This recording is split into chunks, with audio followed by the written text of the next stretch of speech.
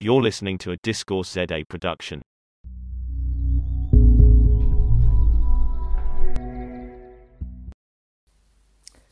I'm Bronwyn Williams, and we're back with the small print, and today our guest is Brett Thompson. So Brett, I'm going to let you introduce yourself the way you would like to be introduced. Thanks, Bronwyn. I'm Brett Thompson. I'm the CEO and co-founder of Mzansi Meat, which is Africa's first cultivated meat company, and also the co-creator of this show, well, Discourse ZA, not the small print. But so, yeah, wonderful to be on your show. Absolutely. So can you actually start with telling us a bit more about yourself and how you ended up in this role? Because I do think that your journey has been quite interesting. And I would love for you to share it rather than coming across in my words. Sure thing. I about 10, 15 years ago, I won't go in that much detail, don't worry, but about 10 or 15 years ago, I just stopped eating meat after a couple of lectures from David Benatar, who is a UCT philosopher and professor at UCT. And just through that, started asking questions about my own diet and found it interesting. And a lot of the time, a lot of people were asking questions about my diet. And I found myself doing a lot of research on the reasons for not eating meat, whether it's health, environment, animal ethics, or you name it. And I just became more and more just interested in the topic of food systems and the role that also like alternatives and food and solutions do play in kind of changing the way that we eat. And sort of fast forward, I wrote my thesis on this at Stellenbosch. When I finished up there, I ended up dropping out my master's because I got a job.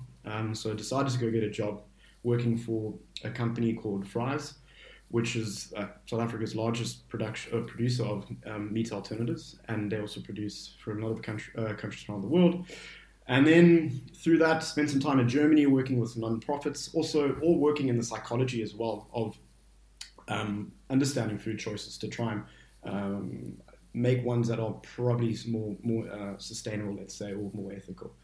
And eventually came back to South Africa, didn't really know what to do, and decided to start my own non-profit in animal advocacy. And the next thing that led to us saying, well, look, there's no one doing cultivated meat in Africa.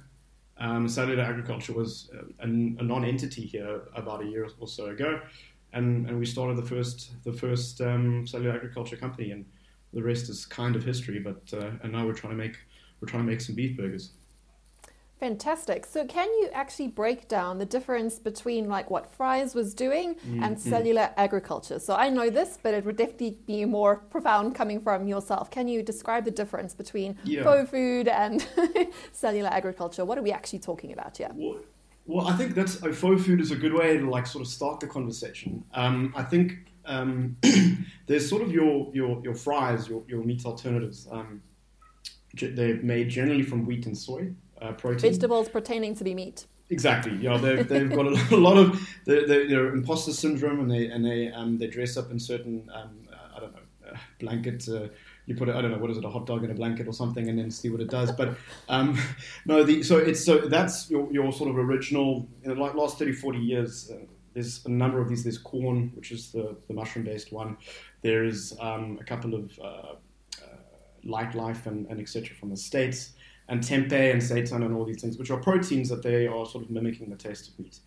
Then roughly about 5 years ago, a couple of companies came out, maybe even longer, such as Beyond Meat and Impossible Foods.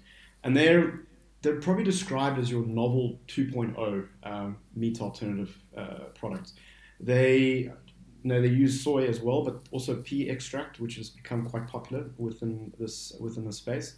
And they're really kind of they got the taste profile a lot closer to what a meat eater was going to be eating. And particularly, they were looking to target meat eaters, not vegans and vegetarians. And I think so they're more convincing fakes. Exactly. They're just better politicians. So they just were able to really get closer. A lot more science came behind us. Pat Brown from Impossible Foods, he's from Stanford University. I've actually been to their lab. It is their lab in the Bay Area, and it is phenomenally. It's just big. Firstly, I mean, you just can't believe how much science is around a couple of veggie burgers. And so they really took it to the next level, and then after that, Beyond Meat IPO'd, and there's a lot of stuff happened within the space. A lot of money ran into it. So I call it 2.0, and I think a lot of other people do, the sort of next generation meat alternatives. But it still is a meat alternative. So it's taking plants, as you say, it's taking existing proteins and then trying to, plant proteins and trying to make them taste closer to meat. And I think there's probably a couple of things that we can unpack hopefully later on in how I think there's a limit to which consumers will accept something like that, because it's still, if meat is the end goal, people will always still see it as a less than.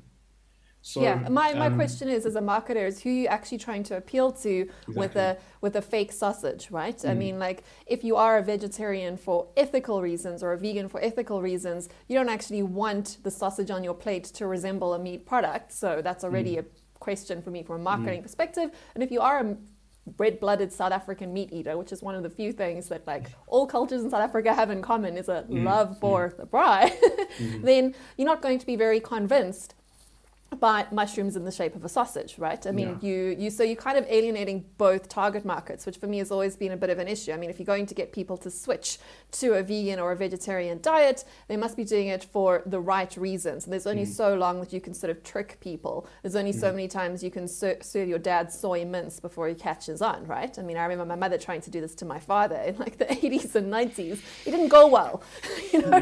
So I think that there is definitely an opportunity to proceed this conversation forward into the future and where technology comes in, which is where your products and services come in, which is approaching this beast, for want of a better word, from a very different way. It's almost a way to give us so we can have our cow and eat it too, right? Yeah, I mean, I think I had that one written down. I wanted to say that line, but you got it first. I think so. You're tapping all the right things. So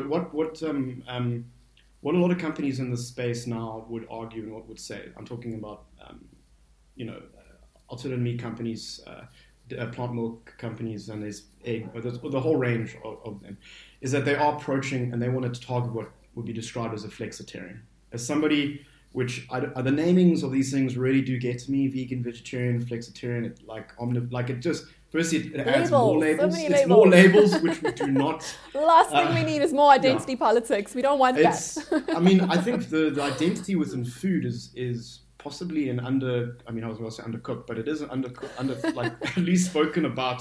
I mean, it's as bad, it's as pervasive, very and tribal, as divisive. Yeah, it's tribal.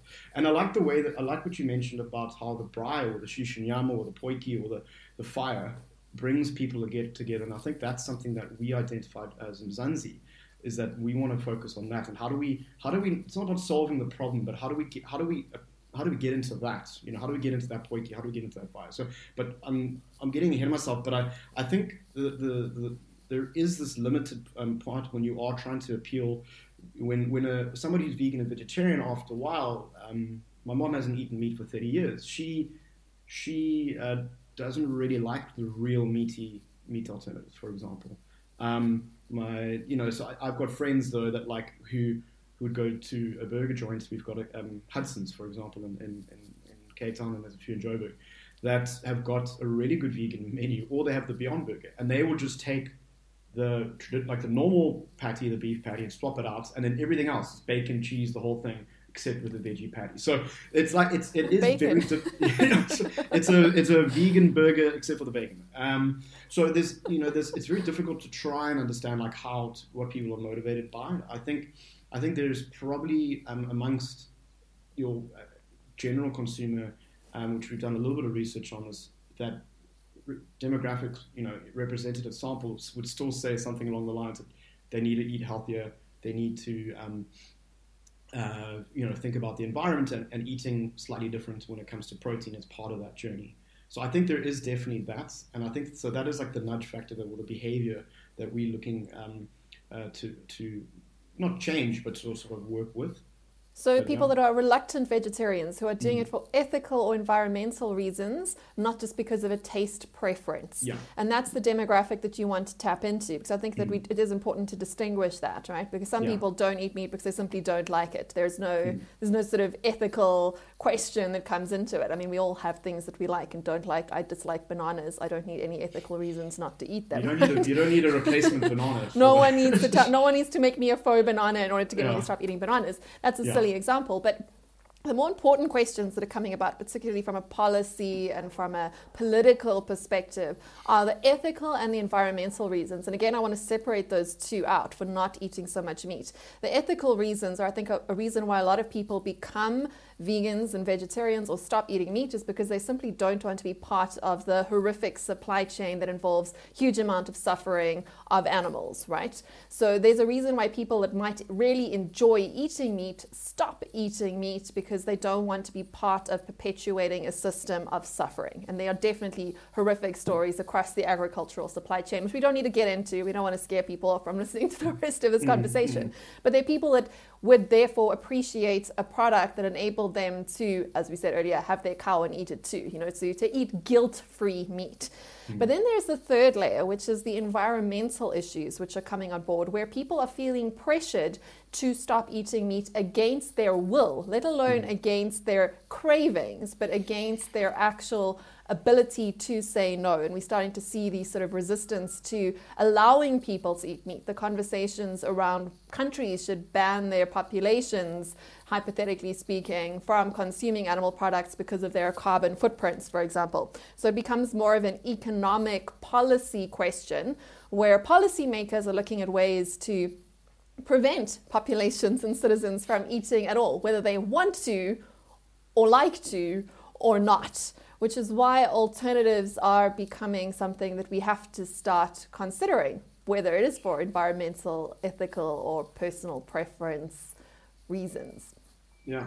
I think, on to move quickly on to past the ethics thing, because I think that is a full-on, there's much people that can have that conversation besides me. I think the interesting thing is that people that do cut back or go vegan or vegetarian, or however you describe it, for animal reasons, tend to be a bit more robust and they continue with it. When you cut back for health reasons or environmental, it's like it is a bit of a sliding scale. So you could be like, well, I'm going to do meat-free Mondays, or I'm going to be I'm going to cut back. I'm not going to eat meat during the week, or some of those lines for health or environmental reasons, which I think any reasons for going in that direction is helpful.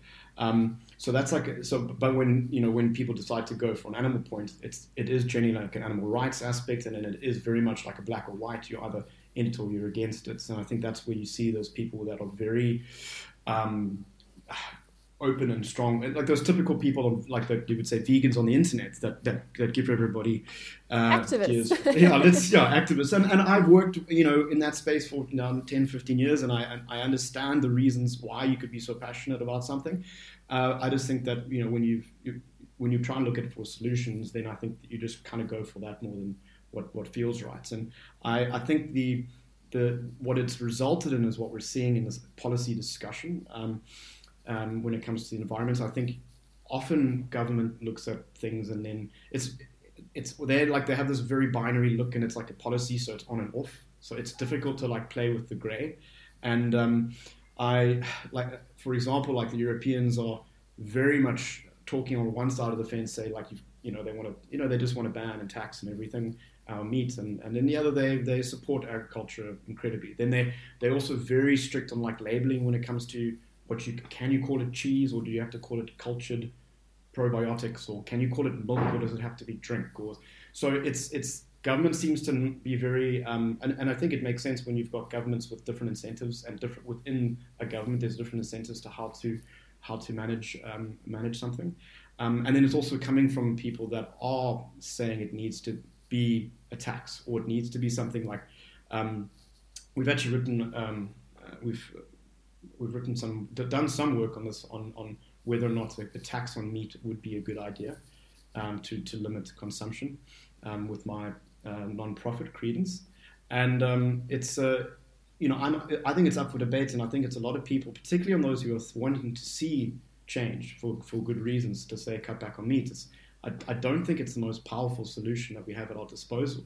And I think when people feel like they're being imposed upon, I mean, like South Africa, when people get booze taken away from cigarettes, they still find their way around it. And that's the same thing that I think when it comes to meat, and I think it'll be even more pushback. And we want to be able to provide it's not an alternative. It is meat. And it's a long-term solution that can tick the boxes of animal welfare, can tick the boxes of environment, and ultimately will be able to be produced in a far more cost-effective and innovative manner. So I think that's how you achieve a longer change in behavior opposed to trying to force attitudes to change immediately. Yeah, generally, if you can give people a benefit reason to start using a different product or to adopt a new set of behavior, it's better than using coercion or punishments or faux rewards, which all tend to sort of diminish over time the more those policies are used and abused. And then there's also the question of the ethics of not allowing people to choose products that could, feasibly be actually good for their health. I know a lot of people don't eat meat for health reasons, but a lot of people that don't eat meat for ethical reasons still almost require some of those proteins in order to remain healthy. It depends on your sort of blood type and where you've been. I mean, I know I'm not a doctor, I'm not going into that, but there's people that could benefit from having a rich source of protein and that might want to do that for health reasons, even if ethically they're quite appalled at the idea. So having the actual thing as an alternative without compromising on your ethics is, of course, I think a generally good thing for the world itself. So let's talk about the health question, because that is the one that I didn't pick up on when I talked about preference and I talked about environmental reasons and ethical reasons. The health questions when it comes to eating meat products can, as I said, kind of go either way, depending on what doctor you talk to, what nutritionalist you get involved with, or what blogs you've been reading. I am absolutely not anyone that works anywhere close to the health space. But let's talk about the health of meat products when it comes to cellular agriculture, because this is when people start to get very concerned about the ethics of your business. And we didn't actually describe cellular agriculture, which is basically like growing meat cells in a lab. So it's real meat, it's grown in a lab, but there are no animal had to sacrifice its life in order for you to eat your meatball or your piece of bacon or your steak. It is grown humanely in that respect. No conscious creature was harmed in the making thereof. But what about the health of the people that are actually consuming this product? Many people have turned away from meat products for reasons that have come out from health boards across the world, saying that certain types of meats are correlated with chances of getting cancer further down the line, or with cholesterol, or with heart problems, or whatever sort of health issues there are. And then there's also the questions, of course, around genetically modified food, which gets people very, very frightened and very, very concerned. I mean, we've seen how afraid people are of even taking vaccines for COVID. And as soon as you start mentioning things like genetic engineering and cellular grown things, of course, people are frightened because they don't understand what's going into it. Can you speak with a bit more authority around the health queries, concerns, questions that have come across your table and how you are addressing them in your work? Yeah, I think maybe I can just start with a brief, I probably should do this at the beginning, overview of exactly our process. I think that will probably, just to kind of, there's some great materials online that can go into these things in detail, but in terms of getting the job done here, we take a biopsy from a donor animal. That's done with a vet, and there's a bit of regulations and to ensure that that's done in the most harmless way and the most controlled way possible. Just to interrupt there, you used one of the president's cows for one of yours. Right? So I was wondering if you were going to bring that up. We've it's a beautiful piece of marketing. Look, I've done food marketing for 10 years, and we always we want to say, like, how are we going to bring cultivated meat to Africa? And so the two ways that we're doing it outside of the conventional approach is that we're going to be working with subsistence farmers, and we've already started the conversation there to get, because we want to get Nguni cattle and these sort of iconic South African Bosmara cattle. The flavor of the meat you get in a South African supermarket, which doesn't taste like the rubbish American meat that you get anyway, right? Yeah, exactly. So we, just to be hugely controversial. South Africa does have, that's a thing, is what we definitely do have very good quality meat for the price that we pay compared to the rest of the world. However, internally, when you look at the country, it's not everybody that can afford it. So as soon as you leave Woolies and the Checkers and Sea Point in Cape Town, and you move into sort of other sections of the other suburbs, it goes to lower grade meats, and as you go rural, it becomes even more so, and then people are doing a lot of backyard slaughter. So, but I digress. So we definitely want to be working with other interesting folks within the food system and bringing them into it, because one thing that you might not have touched on, but it's also there's a lot of perceptions about what cultivated meat will do to jobs, to the industry, and it's like the new technology that's going to turn everything on its head and get rid of all the jobs. And similar argument can be made across every single new technology. Any technology. And we've heard it all before, but we've still got to acknowledge that those concerns, and we are working with it. And that's one of the motivations behind we're actually working pretty actively with the meat industry across the board, to be honest.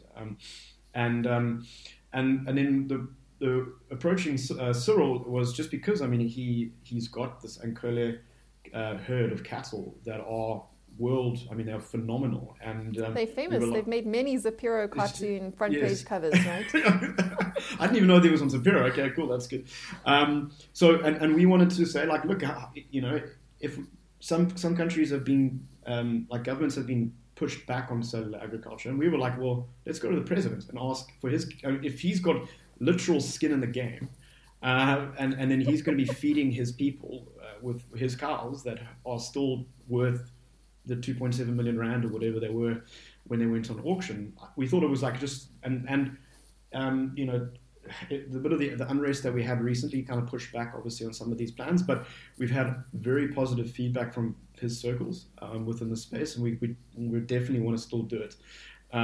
So yeah, watch this space, and hopefully one day a Cyril Ankole burger will be available to the market. But so a process. We take that biopsy. I got distracted. We got distracted quite a bit. It's a beautiful story. Yeah. Okay. It was incredible. It was incredible, and just to say that somebody actually within a space said, "Okay, this doesn't sound like too bad of an idea." I was like, "Okay, that's good enough. We'll start that." So you take the cells. Oh yes, take the cells. Thank you for bringing me back. Let's get back on track. We take the cells. We bring it into us. We've got a lab in Woodstock, in Cape Town, and we process and isolate the cells there. And it's you take 5 to 10. You get it down to 5 to 10,000 cells, which is a very small amount.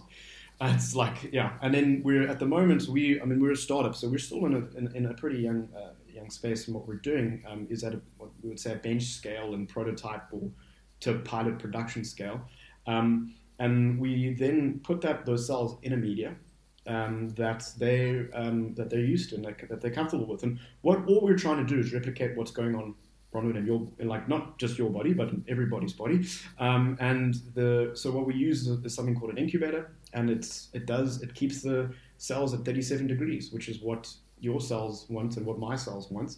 And when they are in that space and they're being fed the right it's amino acids, salt, fats, or co-cultured with fats, they proliferate and they start growing, and it's exponential. They double every day almost. And when it starts growing to a certain point, it's done in a sort of a matrix system, so that that they're growing not on a 2D plane but becoming in a 3D plane like your muscles. And we attach them to micro or scaffolding, which you can use a variety of different things. You could use tissue from actual muscle, but we're going to be using mycelium mushroom, and then after that we process that and then we just put it into bigger and bigger vats, which one day it'll look like what a craft brewery looks like, just giant vats or big vats, a couple 100 liters, that we are then growing these cells in suspension, and then process them depending on the timing, but 5 to 7 weeks or 3 months. We're trying to get our process down right, but that's how long that whole process might take. And then we add spices and make it into a boerewors or a burger. So that's essentially the short version of the story.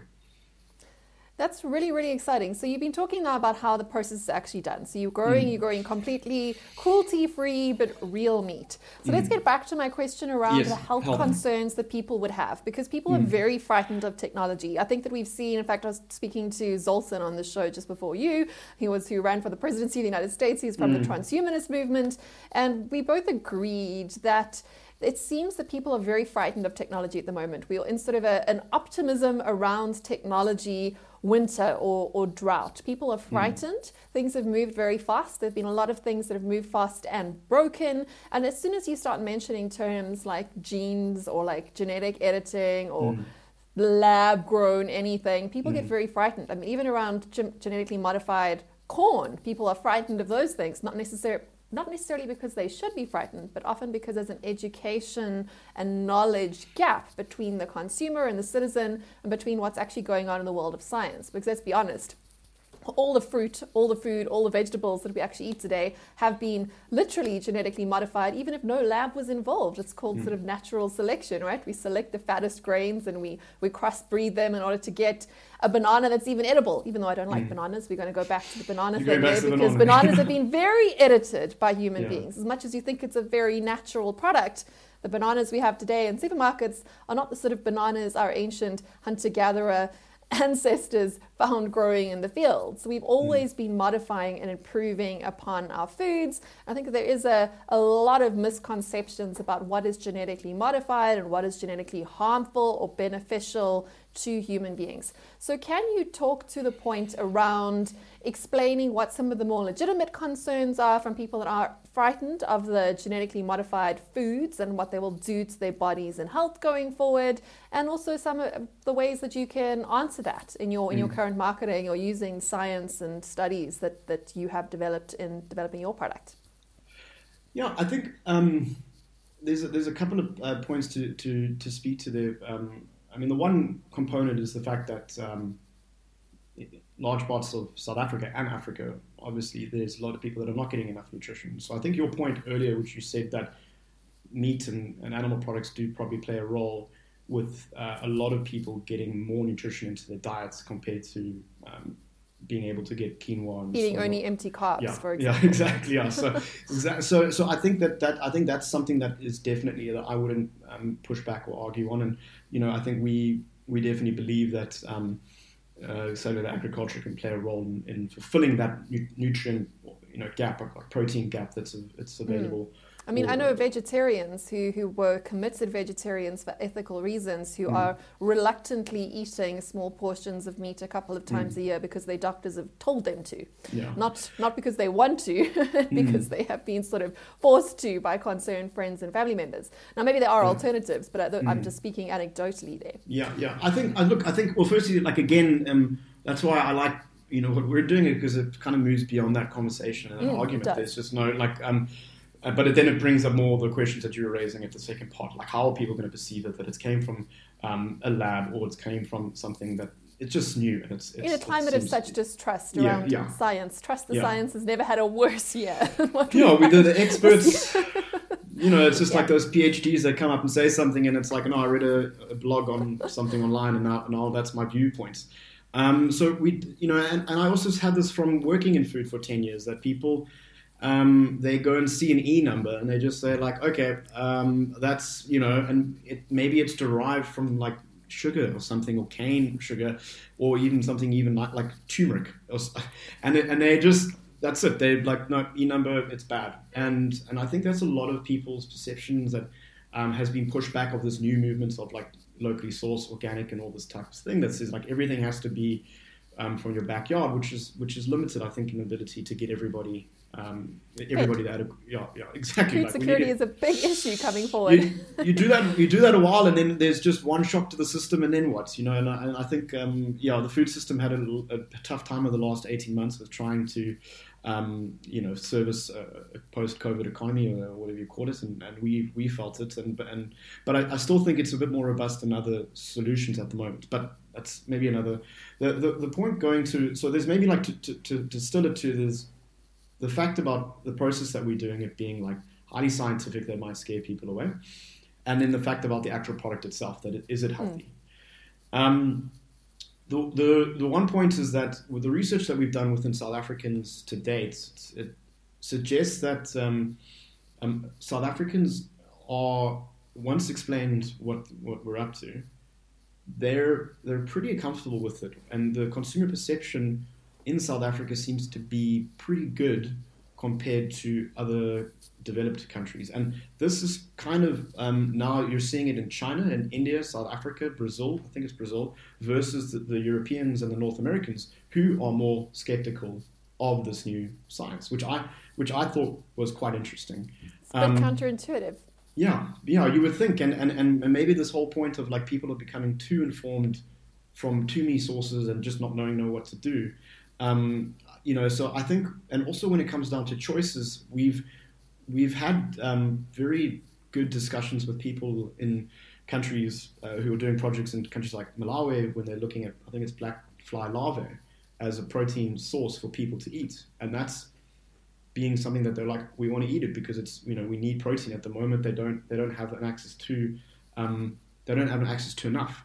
So again, something like I'm not comparing us to insects, but I'm saying that it's a new type of technology when it comes to food, that people with limited choices who need protein are probably more likely to want to accept it and take it on. So I think that's what we're seeing in terms of the research that we've done also in South Africa. Now, when it comes to the viewpoints on what's, we're not, with GMOs and all these types of things, I think, I think South Africans, for the most part, are pretty skeptical when it comes to this, and they think, like, particularly with their meat. I think by the stage that we get to scale, when the process what we're doing now, which is very much lab intensive, is not going to be the process going forward. It's like we will already be working eventually in an actual food factory, and or a brewery looking type thing. And I think once we've reached that stage, and that's the way that we make our food, I think a lot of those negative perceptions could potentially come down. And big difference is that we will have glass walls and let people come and view what we're doing, opposed to the current system. So I think I think that's going to be a key sort of symbolic gesture to showcase that we're doing stuff that's highly technical, but we want to be pretty open and transparent about it. I think it remains to be seen when it comes to when we become more mainstream about how people view us, if they view us in that hoodoo like science or on something that's that's something that they can get from the market down the road, and that's where we want to be kind of definitely playing.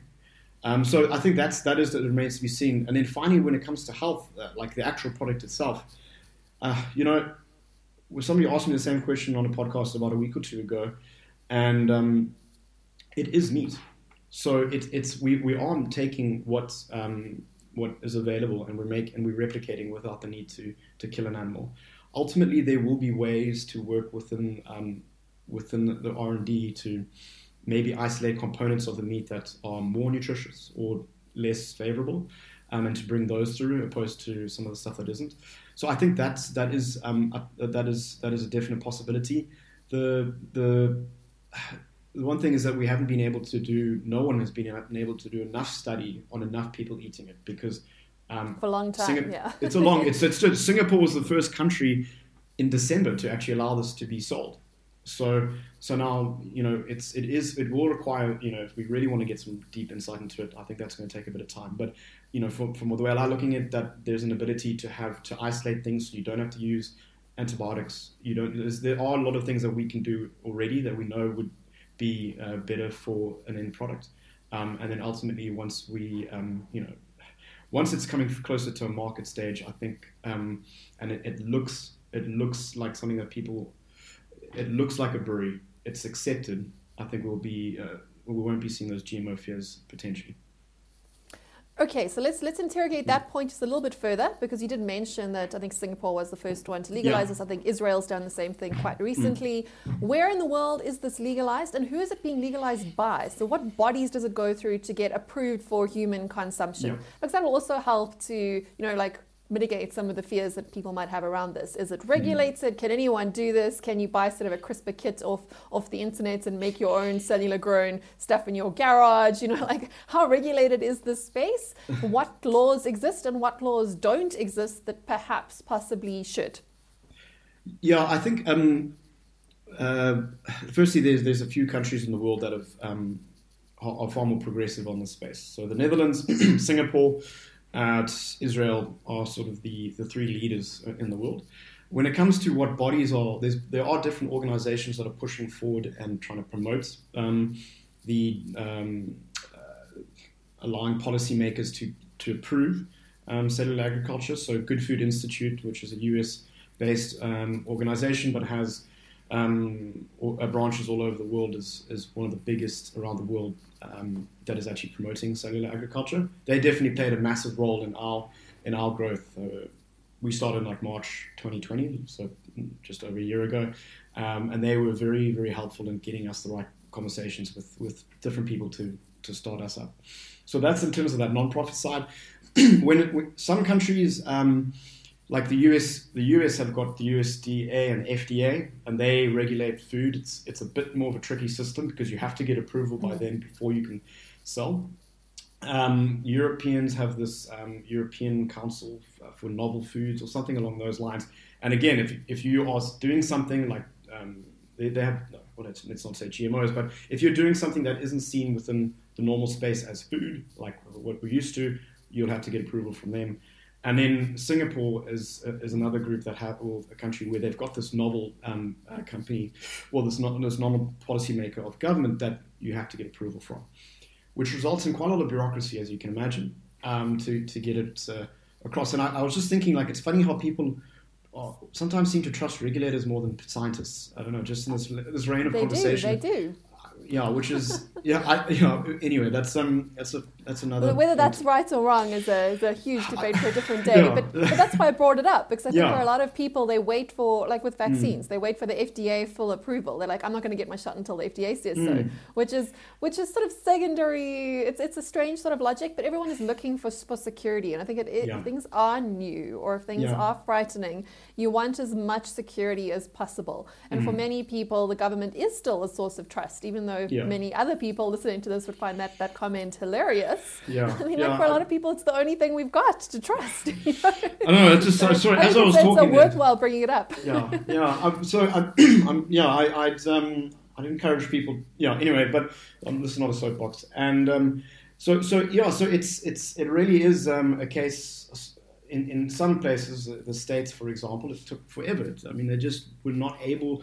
They're not selling anything there now at the moment, right? They depending approval, will be on sale at the end of the year. So okay, and in South Africa, what are the bodies that you have to work through here that you are currently working with? I mean, you're obviously the pioneer there, but someone had to start it, like. Yeah. It's I just want to give you a quick anecdote. Like we were told when we first started this is like you just have to get your policy right. This is from investors and from just everybody within the space who weren't from South Africa or actually weren't from emerging markets, because I think what we're realizing is it is different. And the FDA and the USDA, I think the longest time has been spoken about what to actually call it. So they were like, is it cultivated? Is it cell-based? Or is it cell-cultured meat? That was like a long discussion that they have to get right before they could move to the next. So, I mean, that's the kind of level that you do have to deal with. So I think there's a lot of people in your audience who would be, less governmentally inclined would see that like this innovation there's so many ways that government does reduce innovation. Anyway, we started this conversation off early because we knew we just assumed in South Africa it was going to be quite a challenge. We're early adopters of regulation in South Africa. For a developing market, we're very developed in terms of any piece of red tape. We're happy to take the first strip, eh? And it depends. It's like I think it's something like but it's like I think it's if Argentina do it, we'll do it immediately. There's certain countries that we just follow suit like instinctively. When it comes to food, it is more grey. There's just a lot of like who actually is doing what. There are 3 bodies that regulate our food. It's the Department of Agriculture, and now it's whatever it is now with other letters, and the Department of Trade and Industry, and the Department of Health. And then there's a bunch of regulation and acts around those three bodies that then define what we eat and how we eat, and who can and how we can bring things to market. And so there isn't like this clear like on and off switch that you go to the FDA, you get this approval, and then you move on. So we've had to do a bit of like digging around and trying to understand the frameworks that exist. So for example, the South African, and I get into regulation discussions, so you must pause me if it gets a bit boring. But this is why we have the show. It's to get people clued up on what policy and regulation is going to be coming into their space, so that people have the knowledge to get involved with the conversation. Yeah, we got into the small print end of the South African Meat Safety Act, and so that was where we thought we would have to be playing, and immediately it just says meat is from the carcass of a dead animal. That's the definition according to that act. So the animals that we use or that we're working with are going to be donor animals that carry on with their day. So we had to go. So there's a number of different, like there's the foodstuffs, cosmetics, and something act. There's a bunch that apply to different places, and it almost depends on where you are along the line. So if you, when it comes to labeling, it's the Department of Trade and Industry, and that's where you see the honey guys going after anyone that's making things that aren't honey and nailing them there. The Rooibos guys going anyone after that's not Rooibos, the champagne. Yeah.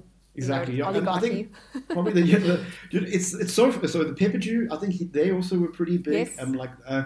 But it's so funny to see and I think now there's some issue with a butter that's been made that's plant based. So they definitely pick and choose areas which they go after as like I'm going to bring. It's where the product is trademarked or the plant or the whatever it is. Yeah, where the trademark lies. It's and there's a lot of areas where they do take you on, and we thought maybe that within the red meat industry might be this, but to be honest, they've been almost sort of not welcoming, but they've just been like, okay, these guys are doing stuff, and don't have to really worry about them. So I think it depends on the sort of other influence, the other groups or spheres of influence, and if they think that you're a threat, then they would probably move towards regulation and try to slow your process. Regulation is ultimately coronation, isn't it? Right? The whole point of regulation is to be on one side of the line and everyone else is on the other side. I think people also have a skewed perspective of what regulation really does. What regulation really does is it protects the incumbents, right? It creates a competitive moat. It keeps some people out and some people in, much like unions, right? I mean, this is literally how they function. So they're not only designed to protect the consumer, they're also very often designed to protect the industry. So it's in your interest. I mean, let's just be honest. Let's just talk about the elephant or the cow in the room. That it's in your own interest to develop regulation that protects you as the market leader in the space. So as much as there's good reasons to have regulation to protect the end consumer too. Yeah, I think it's been a very. I mean, you always learn about how industry, it's just. Sportsmanship, or what is the gamesmanship? It's part of what you have to do, and if you don't do it, somebody else was. I remember once previous company they were working for, it was in ShopRite, I think, and I wasn't working for ShopRite, but our product was being sold there, and a new bunch of folks came in, and they had the nutritionals were all wrong. They clearly hadn't done. It was incorrectly labeled, a whole bunch of stuff, and you don't even need to go to government. You just need to go to the retailer and say look, this is, and that whole product line had to be taken off. So I think there's definitely a component, and I think you could argue in favor of either side to say why you need to protect the consumer versus why you need to allow for people to make their own choices on shelf, but. I do think that that industry is able to kind of use it against new innovation through the guise of protecting the consumer, and I don't think it ultimately helps. So I think the regulations in South Africa are slightly. We're very much encouraged by it. I think we're not we're not jumping for joy, but we're definitely saying that we're gonna be bringing this to market as soon as possible.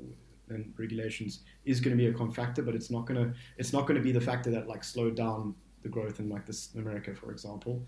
And it's just about finding the existing framework that we can potentially work through. And perhaps getting involved with writing regulation for the space, which, as I mentioned, could. But that's another. But that's a very long. That's a long headache process. So, I think it definitely in the future that will happen. But I think you need a team and patience, I think, to get that. And if you look at some of the acts that have been passed, they've been in draft for 3-5 years, and people just say, okay, that's good enough. We'll just let that go. So, yeah, I think general South Africans are more concerned about things like property rights and basic income grants. So these sorts of conversations tend to happen on the fringes. They're not even as mainstream as conversations around the future of cryptocurrency regulation, which is also a new emerging space where the regulation doesn't fit with what is going on. But there's more eyes on those sort of problems and very, very few eyes on your space at this point in time. Yeah, I think it is something that's down the line. I mean, I think as an industry, cellular agriculture is, in 2016, I think there were 4 companies doing it in the world. In 2013, it was the first burger ever made. And that was $250,000 or something to make one burger. Price points dropped down quite a bit now. Trust me. And they only started being sold last year, right? I mean, the first sale ever was in Singapore by a company from America called Just, and they had a company called Good Meats because they couldn't even sell in America, so that's why they went to Singapore, and because they knew the regulation framework was a bit more friendly, and they managed to raise a bunch of money after that, and then go and now go into scale up production, but in that space of time. Now we're looking at about 75 companies, maybe about 120, depending, all across the value chain of cellular agriculture. So a portion of those are your consumer-facing, like us. We're trying to make a burger, sausage, or chicken. Others are just focusing on the growth media, on the bioreactors that the vats that we would be using to actually grow the cells. So I think you're seeing an industry that's gone from one cell to like many, and now it's starting to like formulate itself and understand. And part of that journey will be formalizing the regulations across the world. But each country will have its own set of rules. But I think as people sort of find arbitrage that they can say, okay, that area, there's not many companies in South America, for example, that I know of. Maybe there's a bunch of people that are going to start up there. Then the regulations will sort of follow suit. It's like the chicken and the egg in terms of when the regulations come versus when the companies come. And I think that's what we're seeing now. And we're in that sort of the second or third-ish wave of where we're at as an industry. And I think in the next wave, there's going to be 5 to 10 companies based in South Africa, and there's going to be ones working on more isolated components of the production, instead of saying we've got to grow the whole thing, the whole chicken or whatever it is. So, and then again, the regulation will just follow that. It's not going to be the other way around. Good point. But there was one other thing that I wanted to get into in terms of the close to the regulation space, because in preparing for this interview, I was reading up on some of the more, shall we say, creative criticisms of your industry. And one of the interesting criticisms that I came across came out of, I think, Europe. And again, as we say, we're finding a lot of anti-tech progressivism in that part of the world. A lot of regulations seeing technology as an enemy rather than seeing it as a support for human growth and flourishing going forward.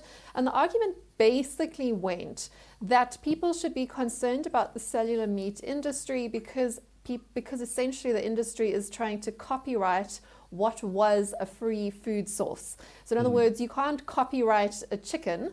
You can copyright a cell line from a particular chicken, or in your case, you can copyright the germline of Cyril's cows, and then suddenly the food group that we were able to eat, consume, grow, and have for ourselves freely as individuals becomes a regulated, copyrighted product. And just to sort of illustrate this concept a bit more, in a previous life, I was involved with marketing supplements. And of course, we dealt with all the regulations across the world as we got into export and all the rest of it.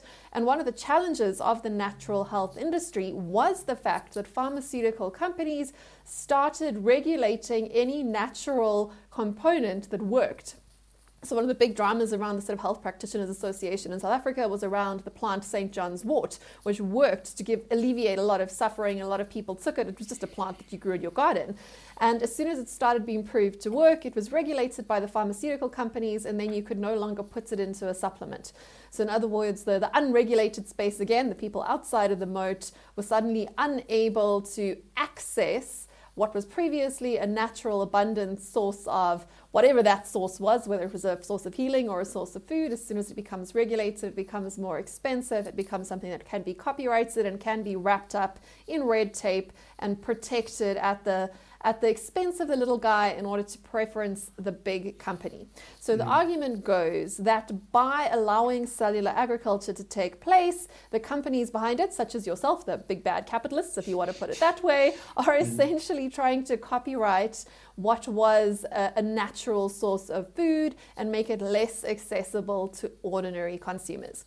Now, I am presenting this argument merely because I thought it was interesting, not because I agree with it per se, but I thought it was worth addressing with you, how coming at the ethics of the meat industry from a very different perspective, other than the sort of suffering of human beings, drawing that inequality question in, which is, of course, the other side of donut economics, which is framing almost every conversation we have about any industry right now. What are your thoughts on that? I just think it's a very interesting line of discussion. I always find it funny. I find it funny that eventually the two people who have the biggest targets on our back are probably going to. I mean, as I said, maybe not the meat industry, but from my viewpoint, it's going to be the big quote unquote bad meat industry. And ultimately, it'll be like the sort of quite progressive regenerative farm, like that sort of regenerative farming, the degrowth, right? Like going so far away from how people live. You know, they don't accept that people actually, for the most part, do want to get in a bus and play on their smartphone to their job that they work for 6 hours a day. These days, anyway. So I think it's right? like, So we just it's for a week. So it's like this. It's this convergence of like of two. You know, I call it Moebius strip politics, right? The further you walk, like how are they? They're friends now, and it was always interesting when I've worked with in a wide space, very on the, just working in retail and like very capitalist type mindset, and then working within a lot of non-profit space for that same amount of time, and getting to see both and seeing how things like GMOs have been sort of taken on by a certain group and then almost weaponized, not from them actually causing harm, but the perception, and then that resulting in people not getting access to in areas which they probably needed. And same thing could be said about things like pesticides, and that's another whole discussion. But I think it's a similar conversation that's been had. It's an anti-capitalist free market conversation, basically. I don't know, free market's probably the wrong word. It's an anti-business perspective as opposed to an anti-product perspective. Yeah. And so it's interesting, and like I always liked it. I think like enterprise versus like corporates, and I think that's what you want. You want to be more on the enterprise thing and less on the corporates. And when you're doing stuff, even if you are a progressive environmental organization that's starting to benefit corporates, it's probably then you're like, oh wait, you've got to go back again. And also knowing that like having these regulations, the people that speak the most to regulators and policymakers are not the consumer, it's the businesses. So the more difficult and the complicated that you think you might be doing well by your constituents, the easier it is for only a select group of people to understand it properly, the lawyers or the firms, and then those are the ones that really are the ones that get to exploit them. It's like tax law, right? That's why rich people don't pay tax, because they're the only ones that can afford the lawyers that can find the loopholes. I mean, is that why Bezos went? He went up. He went to go and sort of throw out his returns. He went up in space. But so so tax deductible. That whole that was that was a It's unique. an aside, but it's part of the same point. I think it does speak to So what I think the that's criticism really is. Which is fine, I think we're ready for it, and I think, you know, as an industry, like, people are kind of working. I mean, we want to be working across the line, and I think that's why we're doing the way we're approaching it. We're speaking to, I mean, in the last month, I've spoken to folks we have spoken to folks that work at slaughterhouses, that work as breeders, that work as cattle farmers, as subsistence farmers, as, you know, vets, etc. So we definitely wanting to understand the sort of existing and not be like, let's just completely throw it out. But I do want to get back to that question, because I think it's so I think if I can understand it correctly, is to say that, like, we will eventually become, the industry will become a sort of conglomerate, vertically integrated and anti-competitive. In other words, that you won't be able to even buy a naturally slaughtered chicken or a naturally slaughtered, or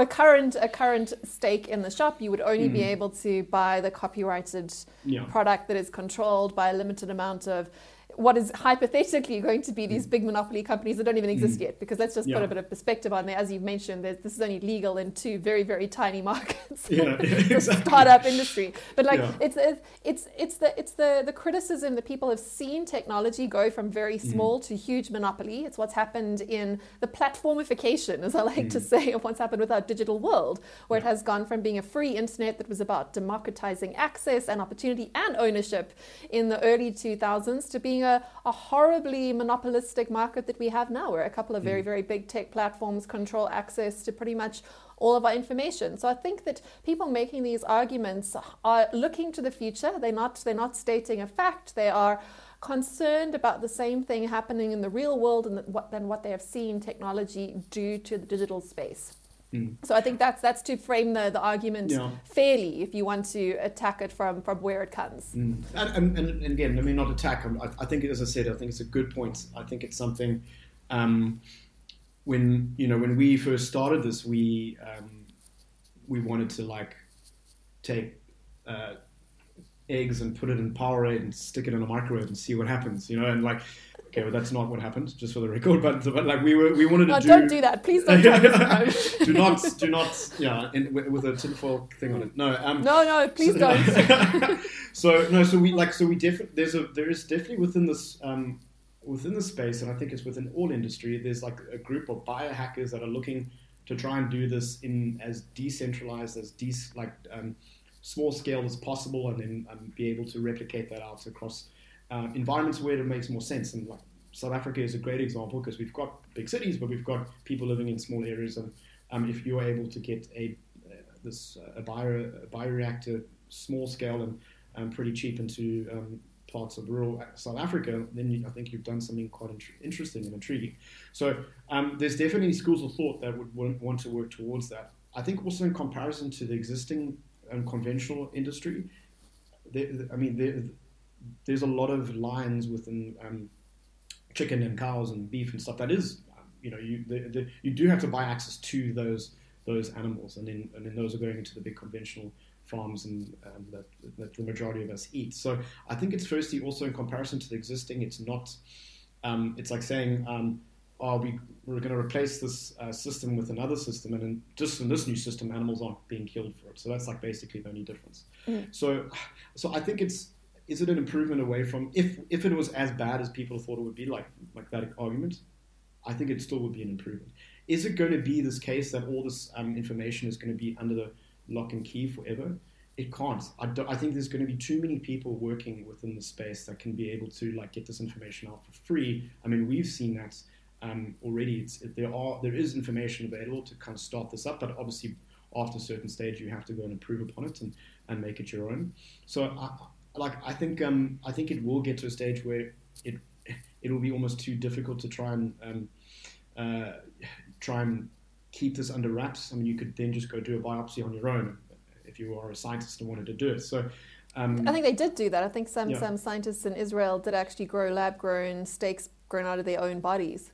So it was sort of like, it was, I remember that case study from a couple of years back where it was like, I did not know that. It was humane cannibalism, yeah. Which is, or in fact they were offering, the article that wrote it was saying that you could get like a steak made from a celebrity's sort of skin scratching. So that celebrity would do their mouth swab, send it in, and you could have like a Marilyn Monroe sort of burger.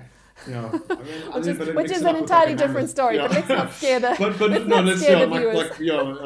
My team. You're not doing that yet. Yeah, no. Cyril's cows, not Cyril himself. Cyril, it's not going to be Cyril. It's Cyril's cows, and also we'll be working with them, so we can't trademark it just in case anyone's listening. Because that was that whole point with Cyril is to be able to take a public figure and then make his some products available to the public. But I think the concern is valid. I wonder if it's going to happen, and I also think that a lot of people say that they want this completely democratized component of food, and then everybody knows how to make bread, but there's still only a couple of people that actually go and make it on an industrial scale. So I think we'll probably be able to always be able to make our food no matter what it is, and you'll have a bioreactor at home, and you'll have a 3D printer, whatever, but for the most part, you'll still go out to a restaurant and get somebody else to do it. I just think specialization will be the nature of the day, and I don't think it's economies of scale, right? I mean, that's how we have nice things in our perhaps overly consumptive world. We still are the beneficiaries of economies of scale and of specialization of production of Adam Smith's world. We are the inheritors of it. Yeah. Whether we're comfortable with that or not, I think we do need to at least admit that we benefit quite a lot from the world being structured the way it is in terms of our supply chains. Exactly. I think that's we're being offered solutions that are going to make our lives easier and make us focus on new and crazy, exciting ideas. And I think that's the kind of I'm a bit more positive than I think most on the future. And I think something like cellular agriculture offers that. It offers a component within food systems to get more people eating nutritious food, to reduce animal welfare harm, and then get people to focus on doing other cool things in their labs, because we don't want to be in a lab the whole time. We want to move out as well. Exactly. So before, I think we've covered most of the sort of big criticisms that are facing our industry, and I think we've unpacked at least the basics of the science and introduced people that were brand new to the subject to it. But as I do work as a futurist, I can't resist asking you a last question about what about actually playing with a bit more Franken foods in the labs? Do you have any plans to, if not create burgers out of people, which will definitely raise a few eyebrows, but I just can't resist mentioning that because it's so out there. But are you planning on doing anything that you can't do with natural animals? Obviously, we've always tried to breed living or livestock to create better quality foods and better, tastier products. And this is what humans have always done. That obviously takes a long time. You've got to do that unnatural selection very, very slowly, one breeding pair at a time, one stud cow as you go down the line. But what can you do in the lab that you can't do with natural animals? Exciting things like making bacon and lamb put together flavors into one meatball instead of having to combine those ingredients, or coming up with entirely new types of meat that perhaps we haven't heard of before. What can you do that we can't do even with our cruelty infused current systems? I think we're going to be able to speed up the process of a lot of things. I think that's going to be the one biggest outcome of our industry when it comes to protein production. I think there's going to be a lot of spin-off types of industry that we just didn't think that what we would do. So, for example, fat. I mean, animal fat is delicious. It's sort of why people. It's that texture. It's that mouthfeel. It's that everything that why you bite into a burger. And if we are able to create fat that is almost as pervasive as anything else, do we ever then need to go and look at something like palm oil, for example? So which is another lengthy discussion. But I think that there's going to be externalities of this industry, hopefully mostly positive, that creates new foods components of our food foods system. we haven't even thought of yet. Yeah. Entirely new foods, not Yeah. just replicating nature like we were speaking about Yeah. right at the beginning, Yeah. but actually using technology to do new things. Yeah, Not and just then to do old things in new ways. exactly, and I think that's like, and that's what, the plant-based side of things is about, taking the protein and then trying to make it exist to something existing, and we're trying to find something that's like out of thin air in a sense, and I think the last spin-off would be something along the lines within public health, that there might be discoveries made with what we're doing that might benefit retroactively to like sports injuries, or to injuries, back injuries, or something along those lines, which we don't know yet, but they might happen because of the work that we're doing. I think then when it comes to the exciting thing is, yes, I mean, we want to make steaks that taste like butter. We want to make, very exotic meats potentially. There is another company doing Springbok cultivated meat, but maybe there could be something more interesting down the line in the future. Can you like reinvigorate like a dodo burger, for example, if you mammoth, found some, dodo, or a mammoth steak? Yeah. It is taking from like frozen to frozen. Non-frozen is quite a tricky component, because but these are the things that potentially we could do. I also think that so the exotic meats, I think we could potentially do, and things that are endangered now, there would be no need to rhino horns, etc. Like there would be no need to go and actually kill a rhino when you can grow the exact same thing. But again, that comes down to like the actual perception of it coming from a live animal, which some people even think with meat. They think it needs to come from an animal that was killed. So I think those are the sort of exciting exotic types that might come from what we're doing. And I think my future, if I'm looking forward, is that what would be meat 2.0? Because in a sense we are still making meat.